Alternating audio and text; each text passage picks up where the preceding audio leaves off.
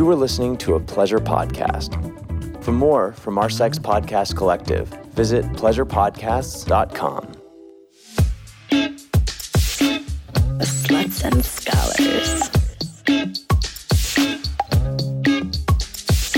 Thanks for tuning in. Sluts and Scholars is a sex-positive, shame-free educational podcast where we try to help you talk smart and fuck smarter. While we love to give advice and resources, please note that this podcast or any emails from us are not intended to be therapy or a replacement for therapy. This episode is sponsored in part by #LubeLife. #LubeLife products are made in California from the highest quality ingredients in their USDA-certified organic facility and are available in water-based, silicone, flavored, and more. To buy through Amazon, go to lubelife.com.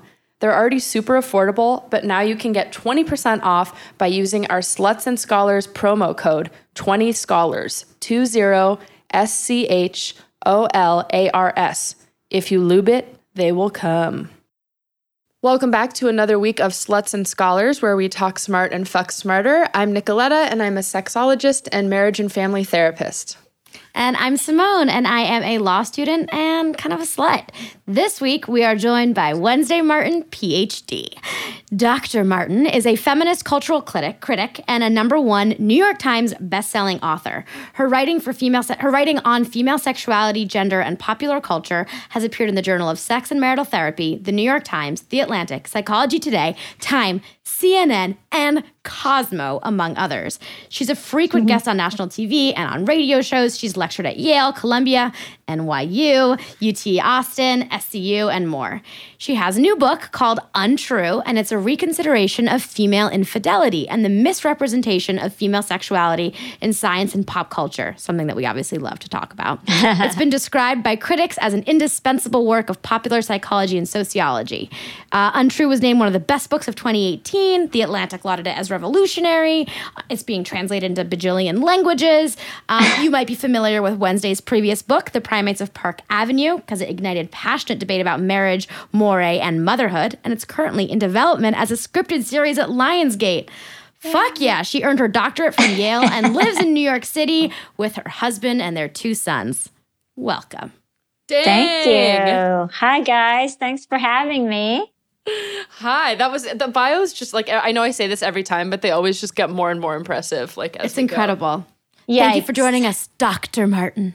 Thank you for having me. I'm happy to be here to talk to you. I love calling people by titles. I love it. We appreciate it because we worked for it. Fuck yeah, years. I'm so excited about Untrue.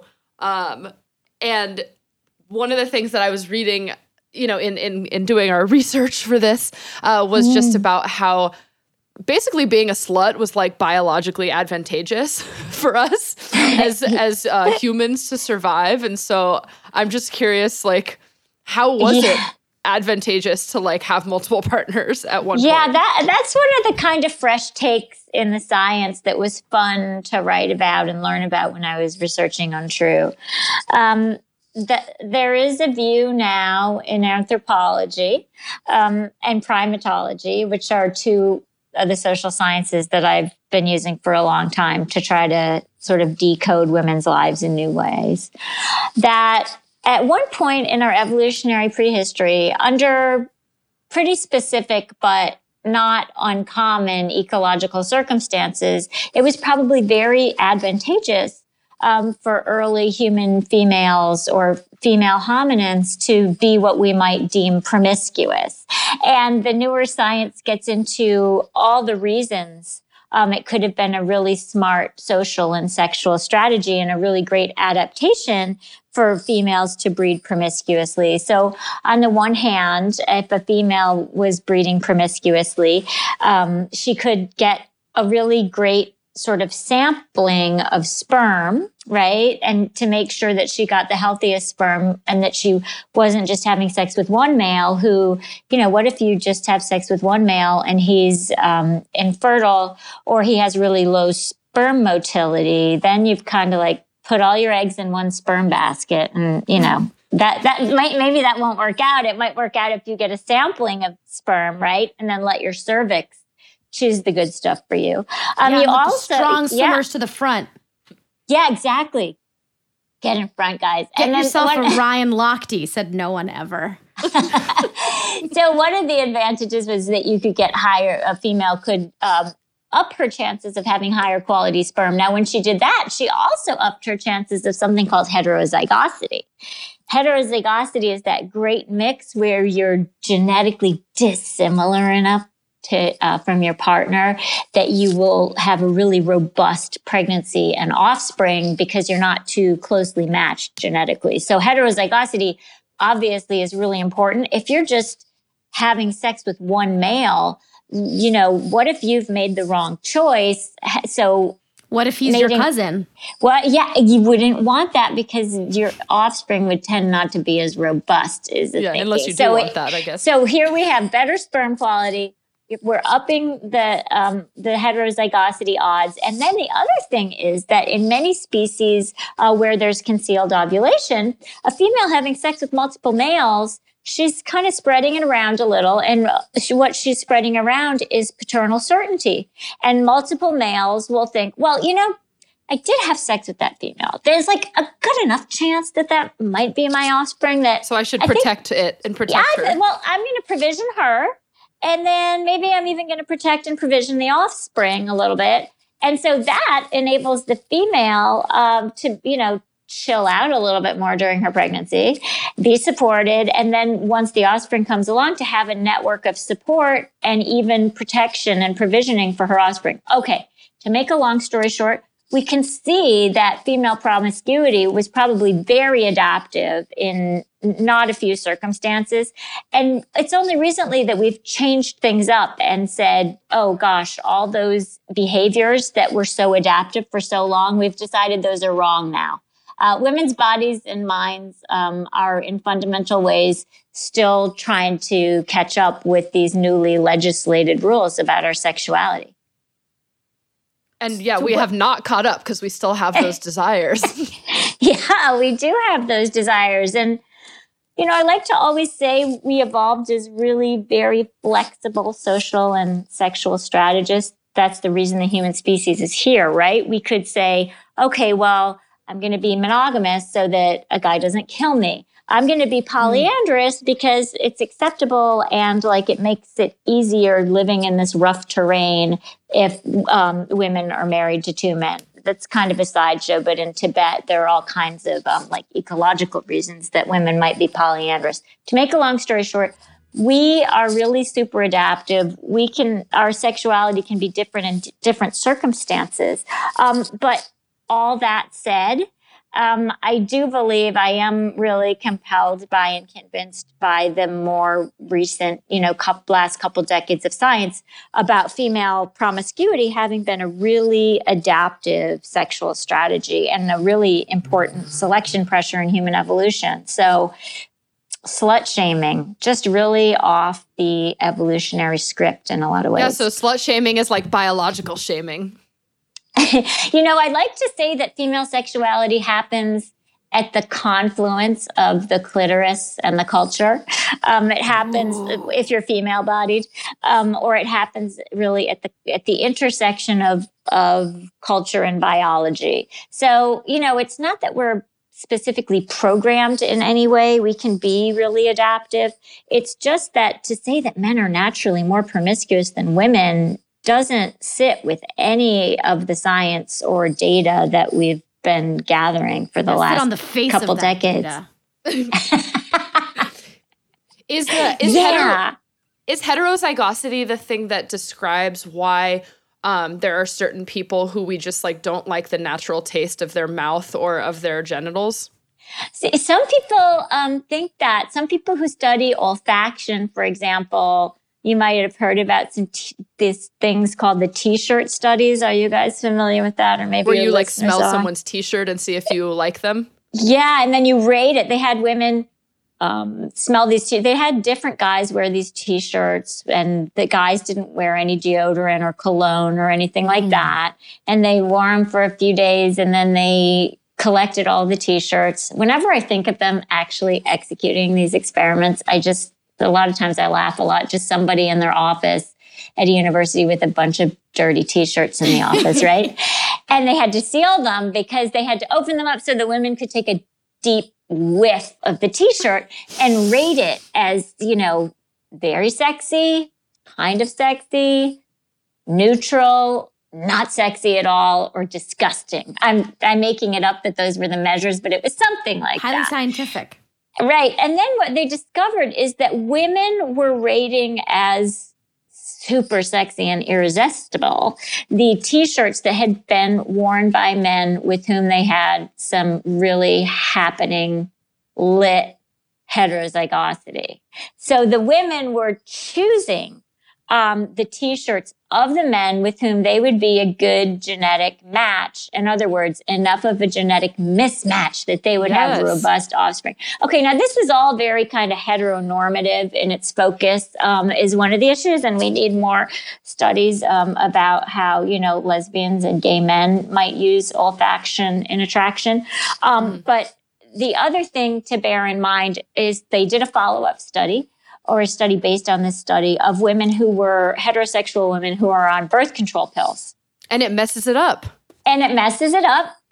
We were told by the scientists, they said that, the women who were on birth control had a really compromised ability to sniff out the t-shirts of the people who would be a really great match for them. So that's something... My professor said that it's important to go off your birth control to before you decide if you want to marry somebody. Interesting. There are scientists who believe that and who give really, there are scientists who believe let's take this data and let's use it to help people make decisions. So I think it's great that your professor said that. I think that makes a lot of sense.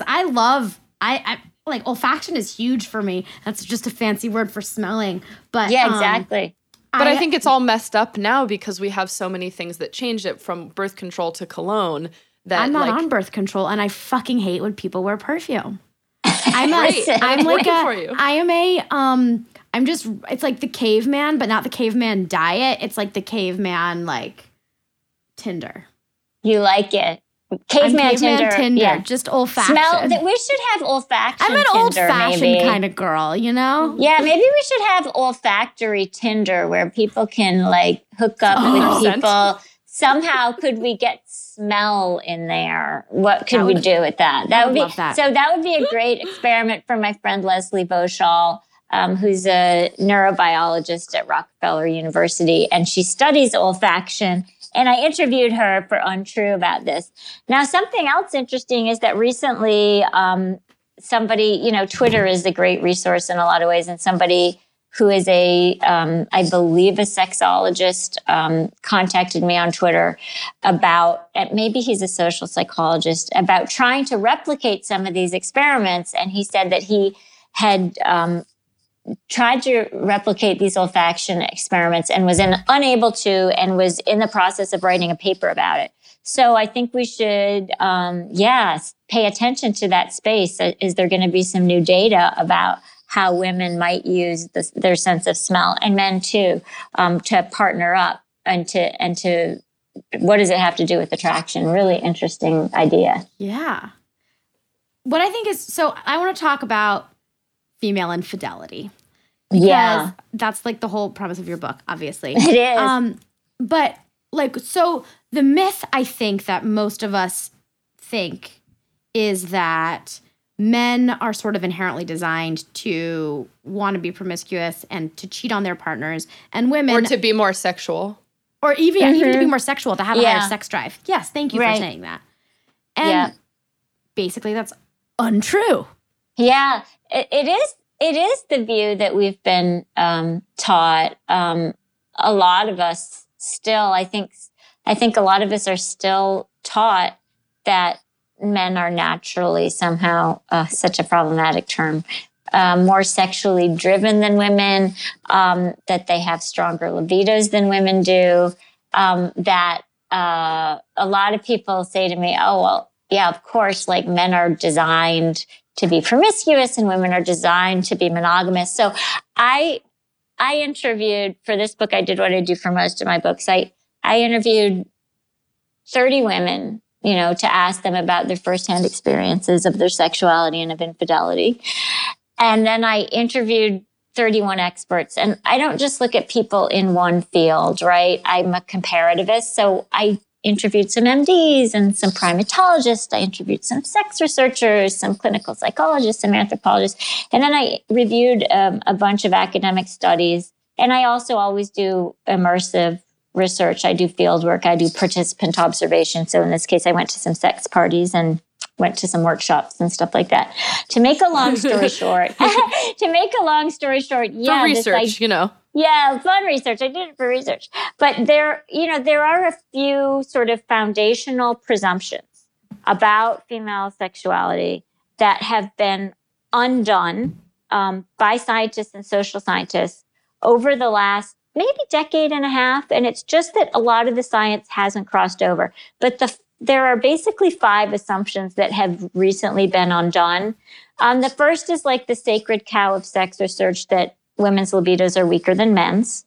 The second big foundational assumption, we'll get to that. The second one is that women are somehow wired for monogamy because of their biology, because, they gestate and deliver the offspring. And often if they're mammals, they lactate. So a lot of people are really still married to this idea that women are wired for monogamy, but the science has pretty much disproven that. That women cheat. I mean, that's not a term that I like a lot, but that women and that females of other species are sort of, being having extra pair involvements less than males or men are. That's another big belief that people have that sex researchers and other researchers have recently just torn down. Then there's this idea that women always cheat for emotional connection, right? Like we want to believe that men cheat for sex and women cheat to connect. I hear somebody giggling. She knows it's not always true. Simone the slut. Yeah. And then I'm just thinking how emotionally connected I've been with certain partners, and I'm like, I still want to have sex with other people. Right. Exactly. And then I would say the fifth one is that the fifth big one is that women who refuse monogamy must be unhappy in their primary relationships if they want to be in a primary relationship, or they must somehow be unhappy with themselves if they don't want to be and can't be or aren't interested in being monogamous. So, those are, I kind of call those the 5 false foundations of our belief system about female sexuality. And it was really fun to go through and kind of look at the mostly female scientists who have knocked those all down. Right? Because they had their work cut out for them. I would say especially the ones who went after this idea that women's libidos are weaker than men's, That's like the big sacred cow in sex research. And where did these false beliefs come from, though? Control. Control. Yeah, control is one of them. And I think that another thing that happened here was we used to only measure one kind of desire, right? Sex researchers used to think there was one kind of desire. And it was the kind of desire where you're just sitting there and then suddenly you think, wow, I'd like to have sex with somebody, right? The same way you think, wow, I'd like to have a milkshake. And that was the only kind of desire that scientists and social scientists and sexologists were measuring. Mm-hmm. And then this really cool woman, Rosemary Basson. Yeah, she came along and you know about her because you've studied this. So everyone look up Rosemary Basson. Yeah, Basson, Rosemary. She's Canadian, like so many cool female sex researchers who are shaking everything up. And she said, wait a second, I think there might be more than one kind of desire.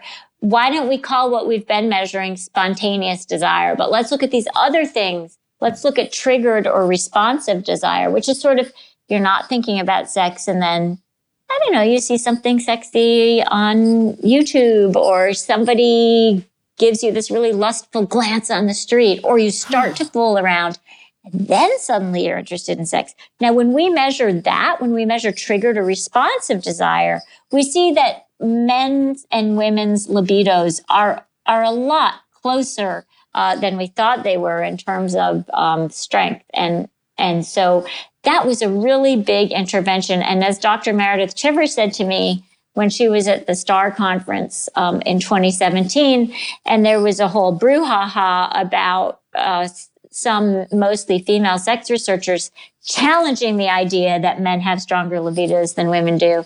And she said to me, people have to consider it's not that men have stronger libidos, is that we're not measuring libido the right way. So that was a really cool intervention. Then Dr. Chivers herself had people come into her lab in 2014, I believe it was, and she had them look at pornography, straight men, straight women, gay men, lesbians, people who identified as bisexual. And what she showed them porn, kind of sexy porn.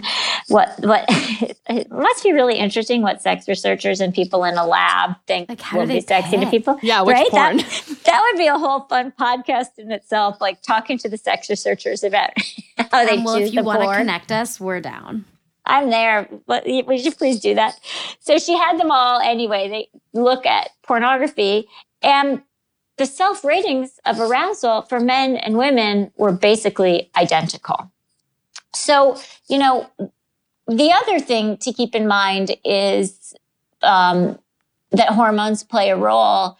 And when I interviewed Dr. Lisa Diamond, she said a lot of the measures that say that women have much lower sex drives, they're measuring them at a very specific point in their menstrual cycle. But if we measured at a different point in a woman's menstrual cycle, we might see that she has what we might consider a really strong sex drive, maybe stronger than a man's. But it's hard to describe how upsetting people find it when you challenge that idea. I mean, I've done many interviews where things are going along really nicely and everybody's getting along. And then, I talk about how women's sex drives are not weaker than men's. And there's like this screech, like this tire screeching on a pavement moment. And people say, but you're not saying that women's sex drives are as strong as men's. And I say, yes, I am. And then things aren't as friendly anymore. Do you get that response from like men and women equally? It's been from men, but it's also been from women. I would say that there is just a very ingrained notion, whether it's in sex research or other scientific fields adjacent to sex research that study human sexuality. People are still really, really, very married to that idea. And there's a lot of resistance when you say that it's just untrue. If women don't understand their own sexual desire and arousal patterns, like the circular model that Rosemary Basson puts out, then they may not know that they even have that desire. I think it's That's sort of right. at least in heterosexual relationships or couples that I've seen, but in other types of relationships as well, it's usually like the person with the penis gets the spontaneous arousal and they're like, here, I have a boner. It's a present. Like, I'm ready. Let's do something about this, shall we? Yeah, let's do something about this. And then the potentially other partner with a vagina declines. And so then they think, well, they're not interested in sex, but it's like, well, maybe they would have been if there was more time spent fostering and simmering and finding that other desire that she has. Sorry for the interruption, but pause this episode right meow and go use our discount code to get some new lube from #LubeLife. It's already affordable and organic, but if you use the discount code 20scholars, you can have it for even cheaper. #LubeLife products are made in California from the highest quality ingredients in their certified organic facility and are available in water-based, silicone, flavored, and more. I'm going to taste the watermelon flavor right now, actually. Ooh, it brings me right back to the days of lip smackers and Bubblicious gum, except now it's even sexier. If you don't like flavored, they also have regular water-based, silicone, hybrids, and more. Remember to make sure you're using the right lube for your body, your toys, and your barriers. To buy #LubeLife through Amazon, go to lubelife.com and use promo code 20scholars, 20SCHOLARS. Stay wet and remember, lube is your best friend. Now, back to the episode. And also, if we just thought to measure other desire when it happens, which isn't always when the boner is offered, right? There's that desire is going on plenty of times, probably for women, and probably for people who aren't their long-term partners, they're feeling it.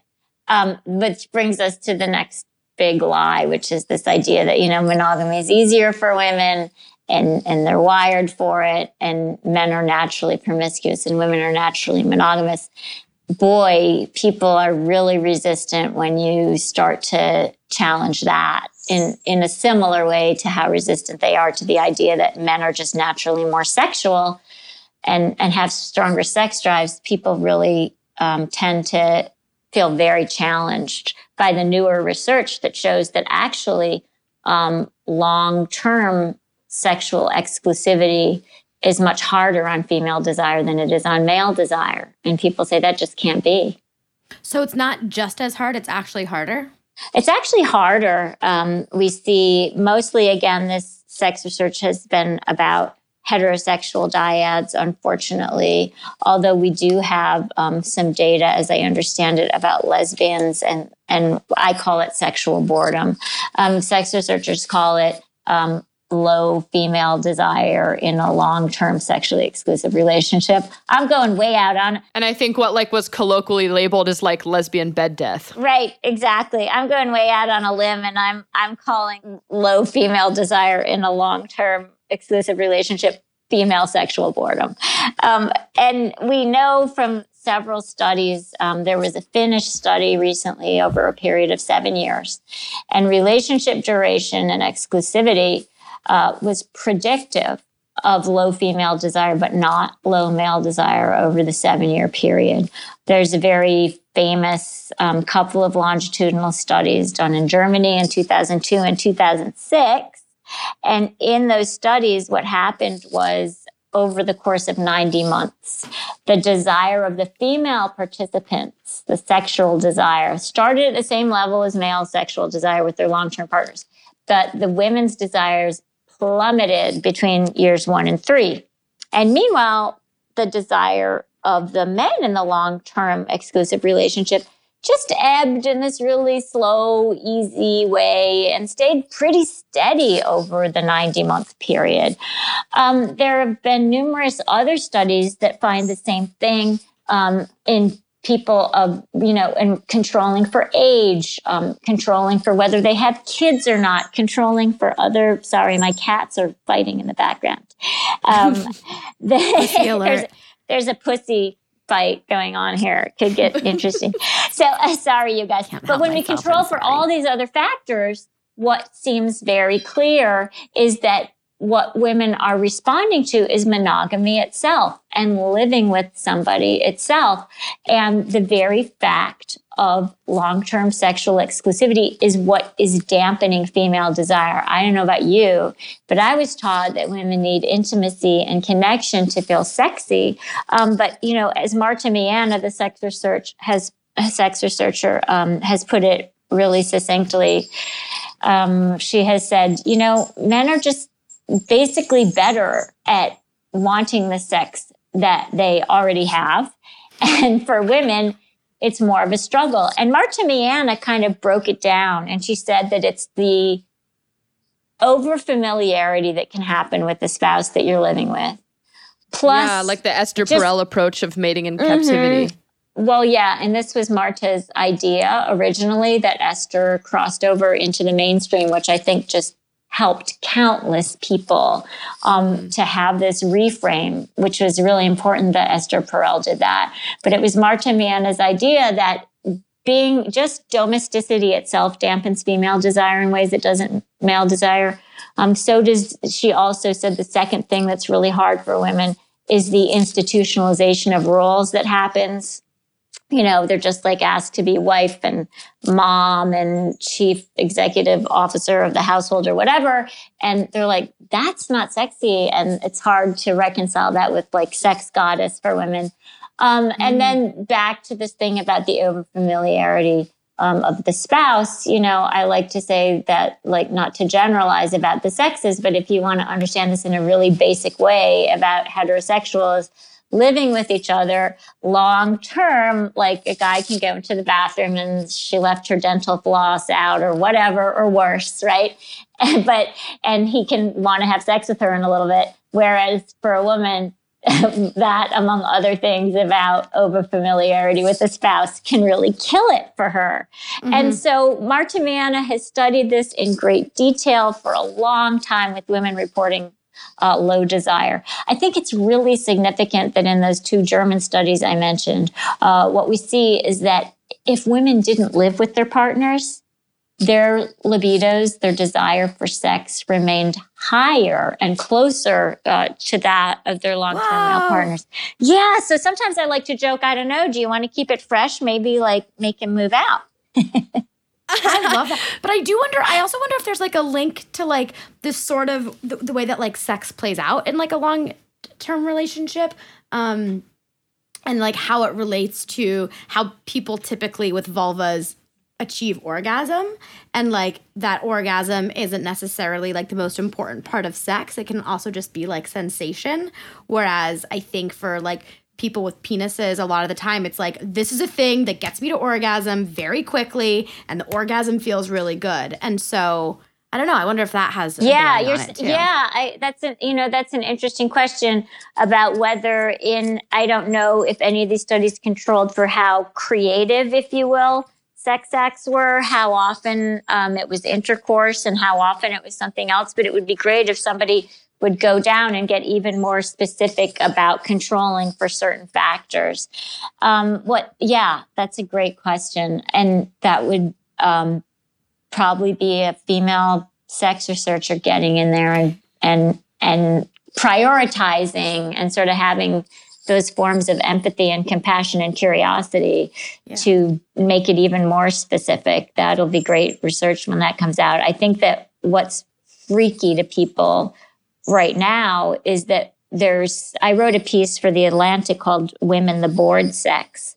And I was in touch with Marta Miana about it afterwards. And I said to her, I sort of have a career of writing things that people think are controversial. And I said to her, I've never encountered more resistance to a single idea in my entire career than this idea that monogamy and long-term monogamy is harder on female desire than male desire.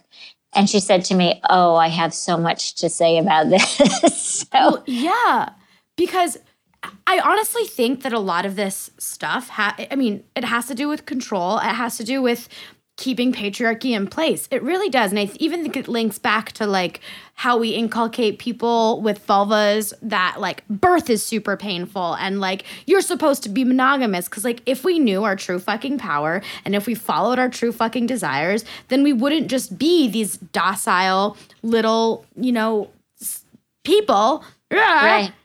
I think you're really onto something there, which is that sometimes when I do a talk for a group of men and women together who are heterosexual, I say my goal for the men in this room is that by the time this is over, I want you to literally be bowing down before the power of female sexuality and the clitoris, because men find that often, heterosexual men often find that like a fun, interesting, engaging challenge. But I'm always careful to frame it for male-bodied and female-bodied people alike, or people who identify as neither. I'm always very careful to frame this as an issue of understanding that female sexuality is very powerful in ways that we haven't really accounted for or dealt with. And, if you watch our closest non-human relatives, non-human female primates, you'll see, as the primatologist Meredith Small did, a couple of things. One is that the single most observable social characteristic of a non-human female primate is, according to her, is the drive for sexual novelty. Yes, so we're not less sexual, we're just more prone to boredom. I think it's really hard in a monogamous, I guess, heterosexual relationship that we're talking here, for someone to see and admit that their female identifying partner, it's not that maybe they don't want sex, they may just not want sex with them. Or that kind of sex with them. Or that kind of sex. Right. Yeah, exactly. I mean, I say that sometimes too, and then sometimes people get their feelings hurt, so I'm very careful. But I have often said it's not that she's gone off sex, it's that she's gone off sex with the same person in the same way it starts at as early as a year or earlier, and usually sets in within the first 3 years, whereas for men, it takes longer. And we have this data that it's 7 years and even at 9 years. And the 9-year figure is male-bodied people between the ages of 18 and 25, still going strong for a long-term female partner in a monogamous relationship at year 9. So there is a difference there. And sometimes the easiest way to say it is, you're not sexual anymore. It's that monogamy is hard for you. So many women, if they're heterosexual, many lesbians have described this to me as well. They get with somebody, they're really happy, they move in together, and then within years 1 to 3, suddenly that whole limerence phase, right? I like to call it sex insanity.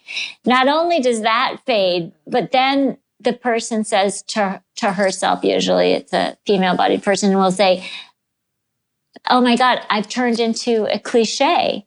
My partner wants sex more than I do. I guess I don't like sex. And we really need to help these women understand it's not that you don't like sex. It is that you are a normal female-bodied person being a normal female-bodied person and struggling because you're not getting the variety and novelty and sexual adventure that you need.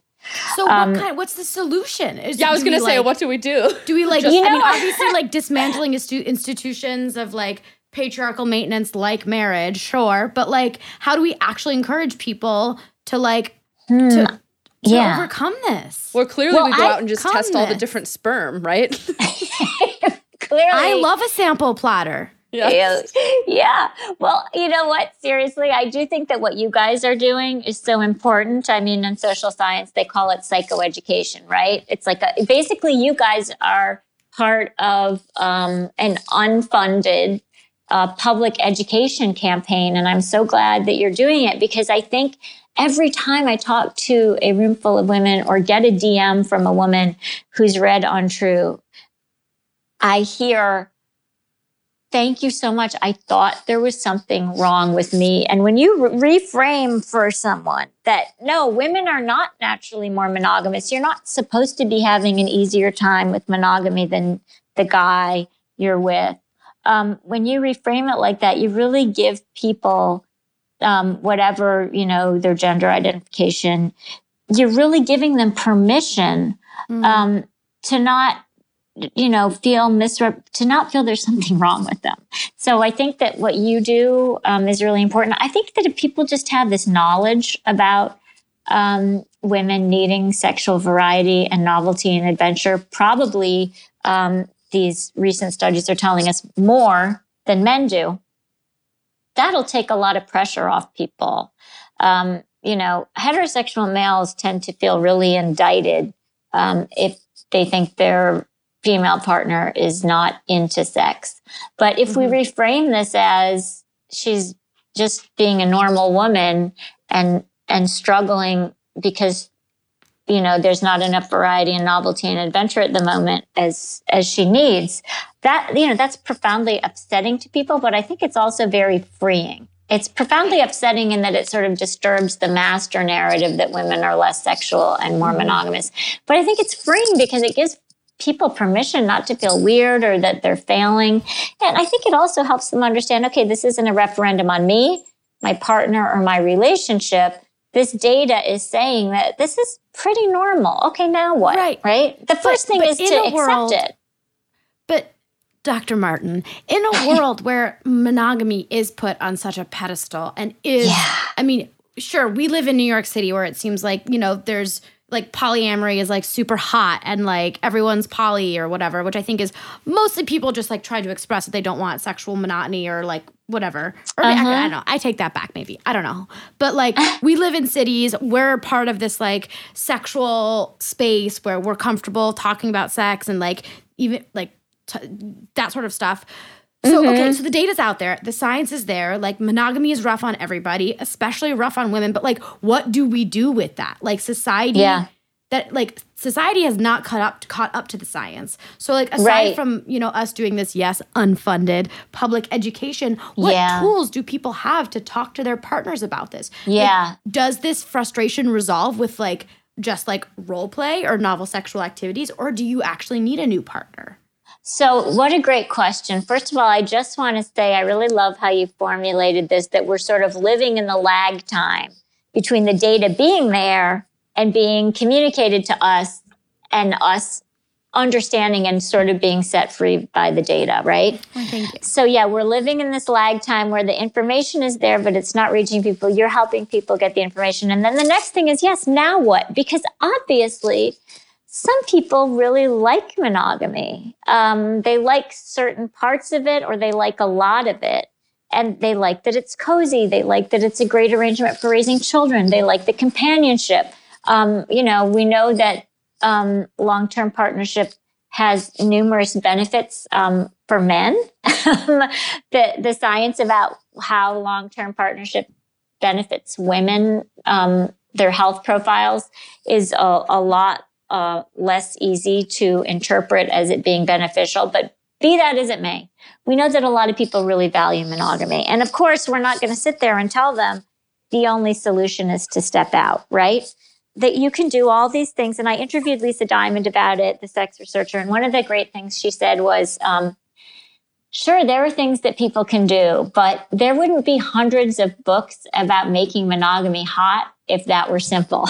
So I think the first thing is to understand, like my friend Tammy Nelson, the sexologist who wrote The New Monogamy, and now she just wrote a new book called When You're the One Who Cheats, which is great.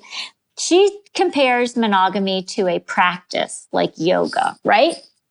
And she says, practice, not a perfect. Yeah, it's a practice, not a perfect. And it is a practice that unfolds over time.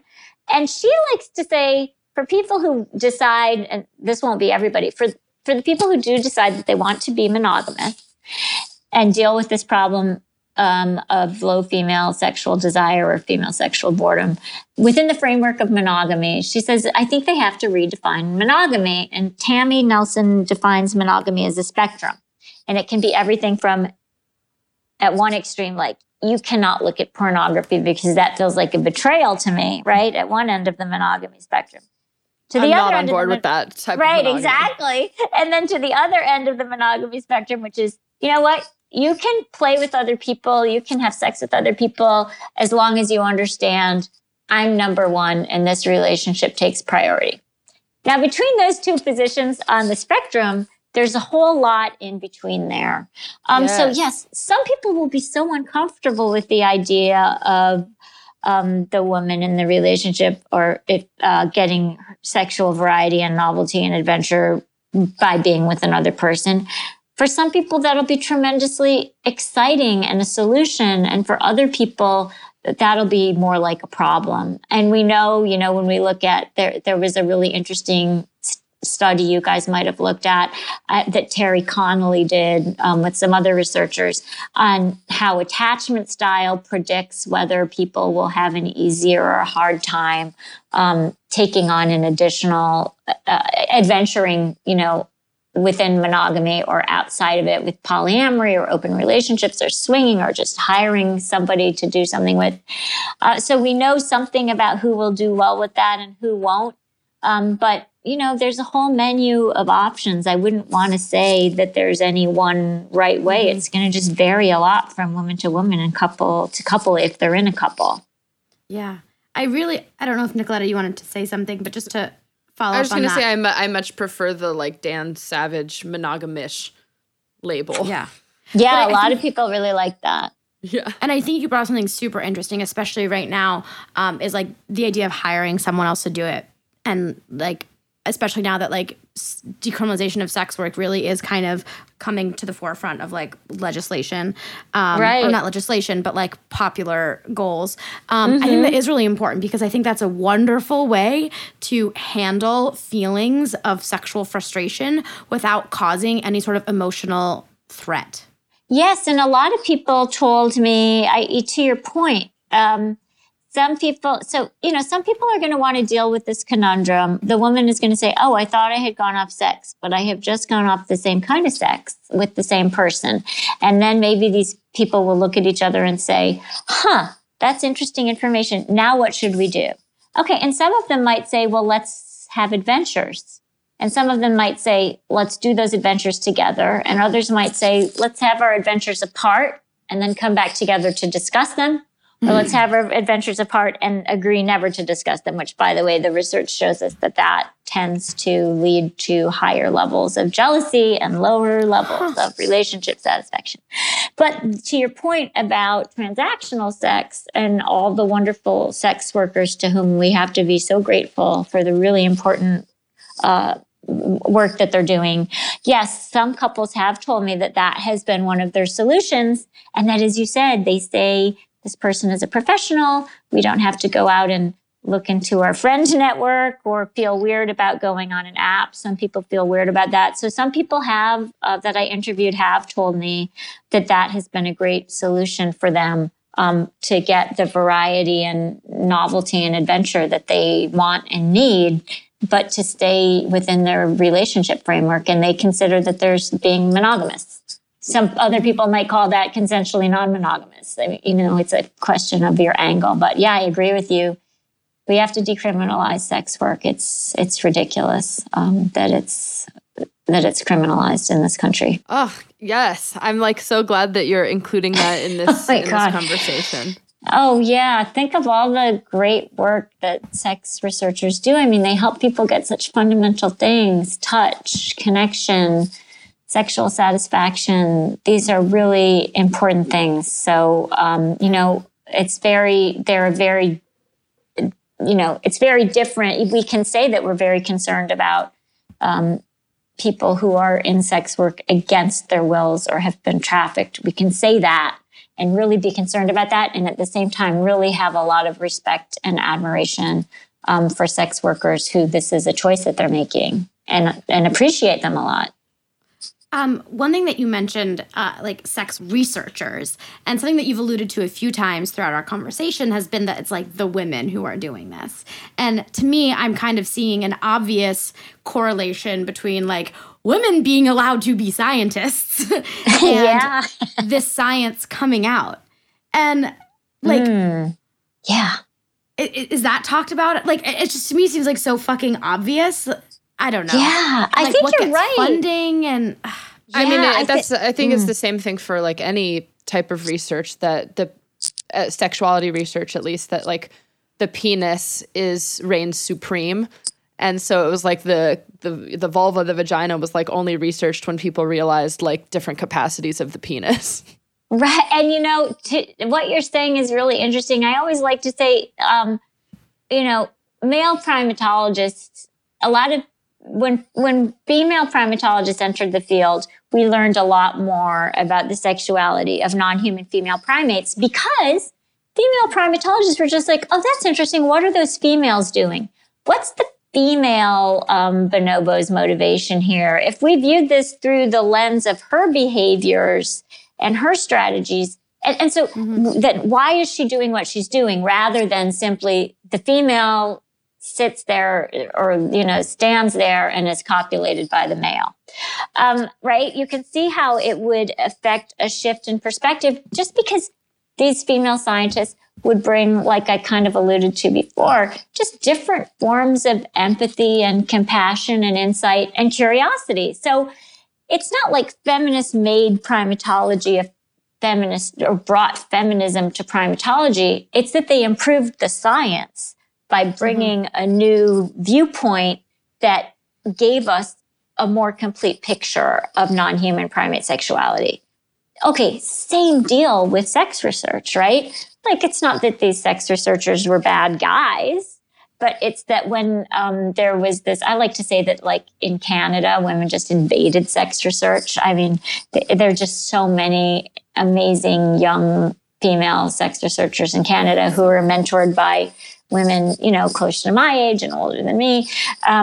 But for sure, you know, science is going to be, there's an inflection point for science. And one of the things that influences it is who are the people doing the science. So the more people of color we have in sex research, the more people who identify as queer and trans, the more we're going to be improving the science, right? To state the obvious, by just making it not just more inclusive, the science will be more complete. It will be better science. And I think you're right that it took women moving into sex research for us to really start thinking about whether women were the way we had been taught they were.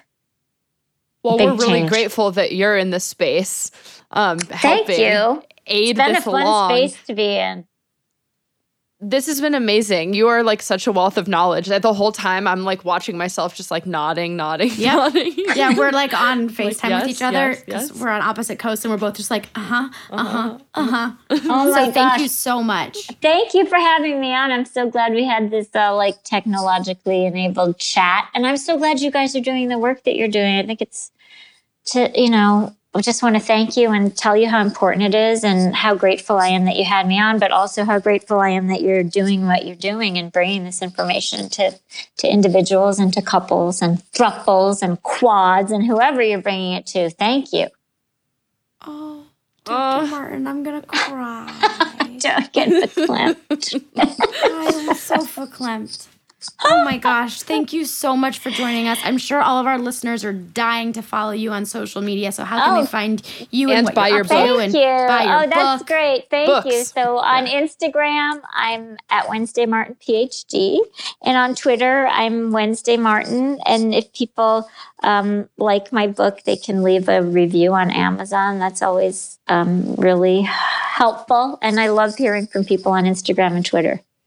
Amazing. And of course, if you want to keep up to date with what we're doing, dear listeners, you can follow us on Instagram at Sluts and Scholars, on Twitter at Slut Scholars. You can email us at slutsandscholars@gmail.com, and stay tuned for our Patreon information. Thanks, guys.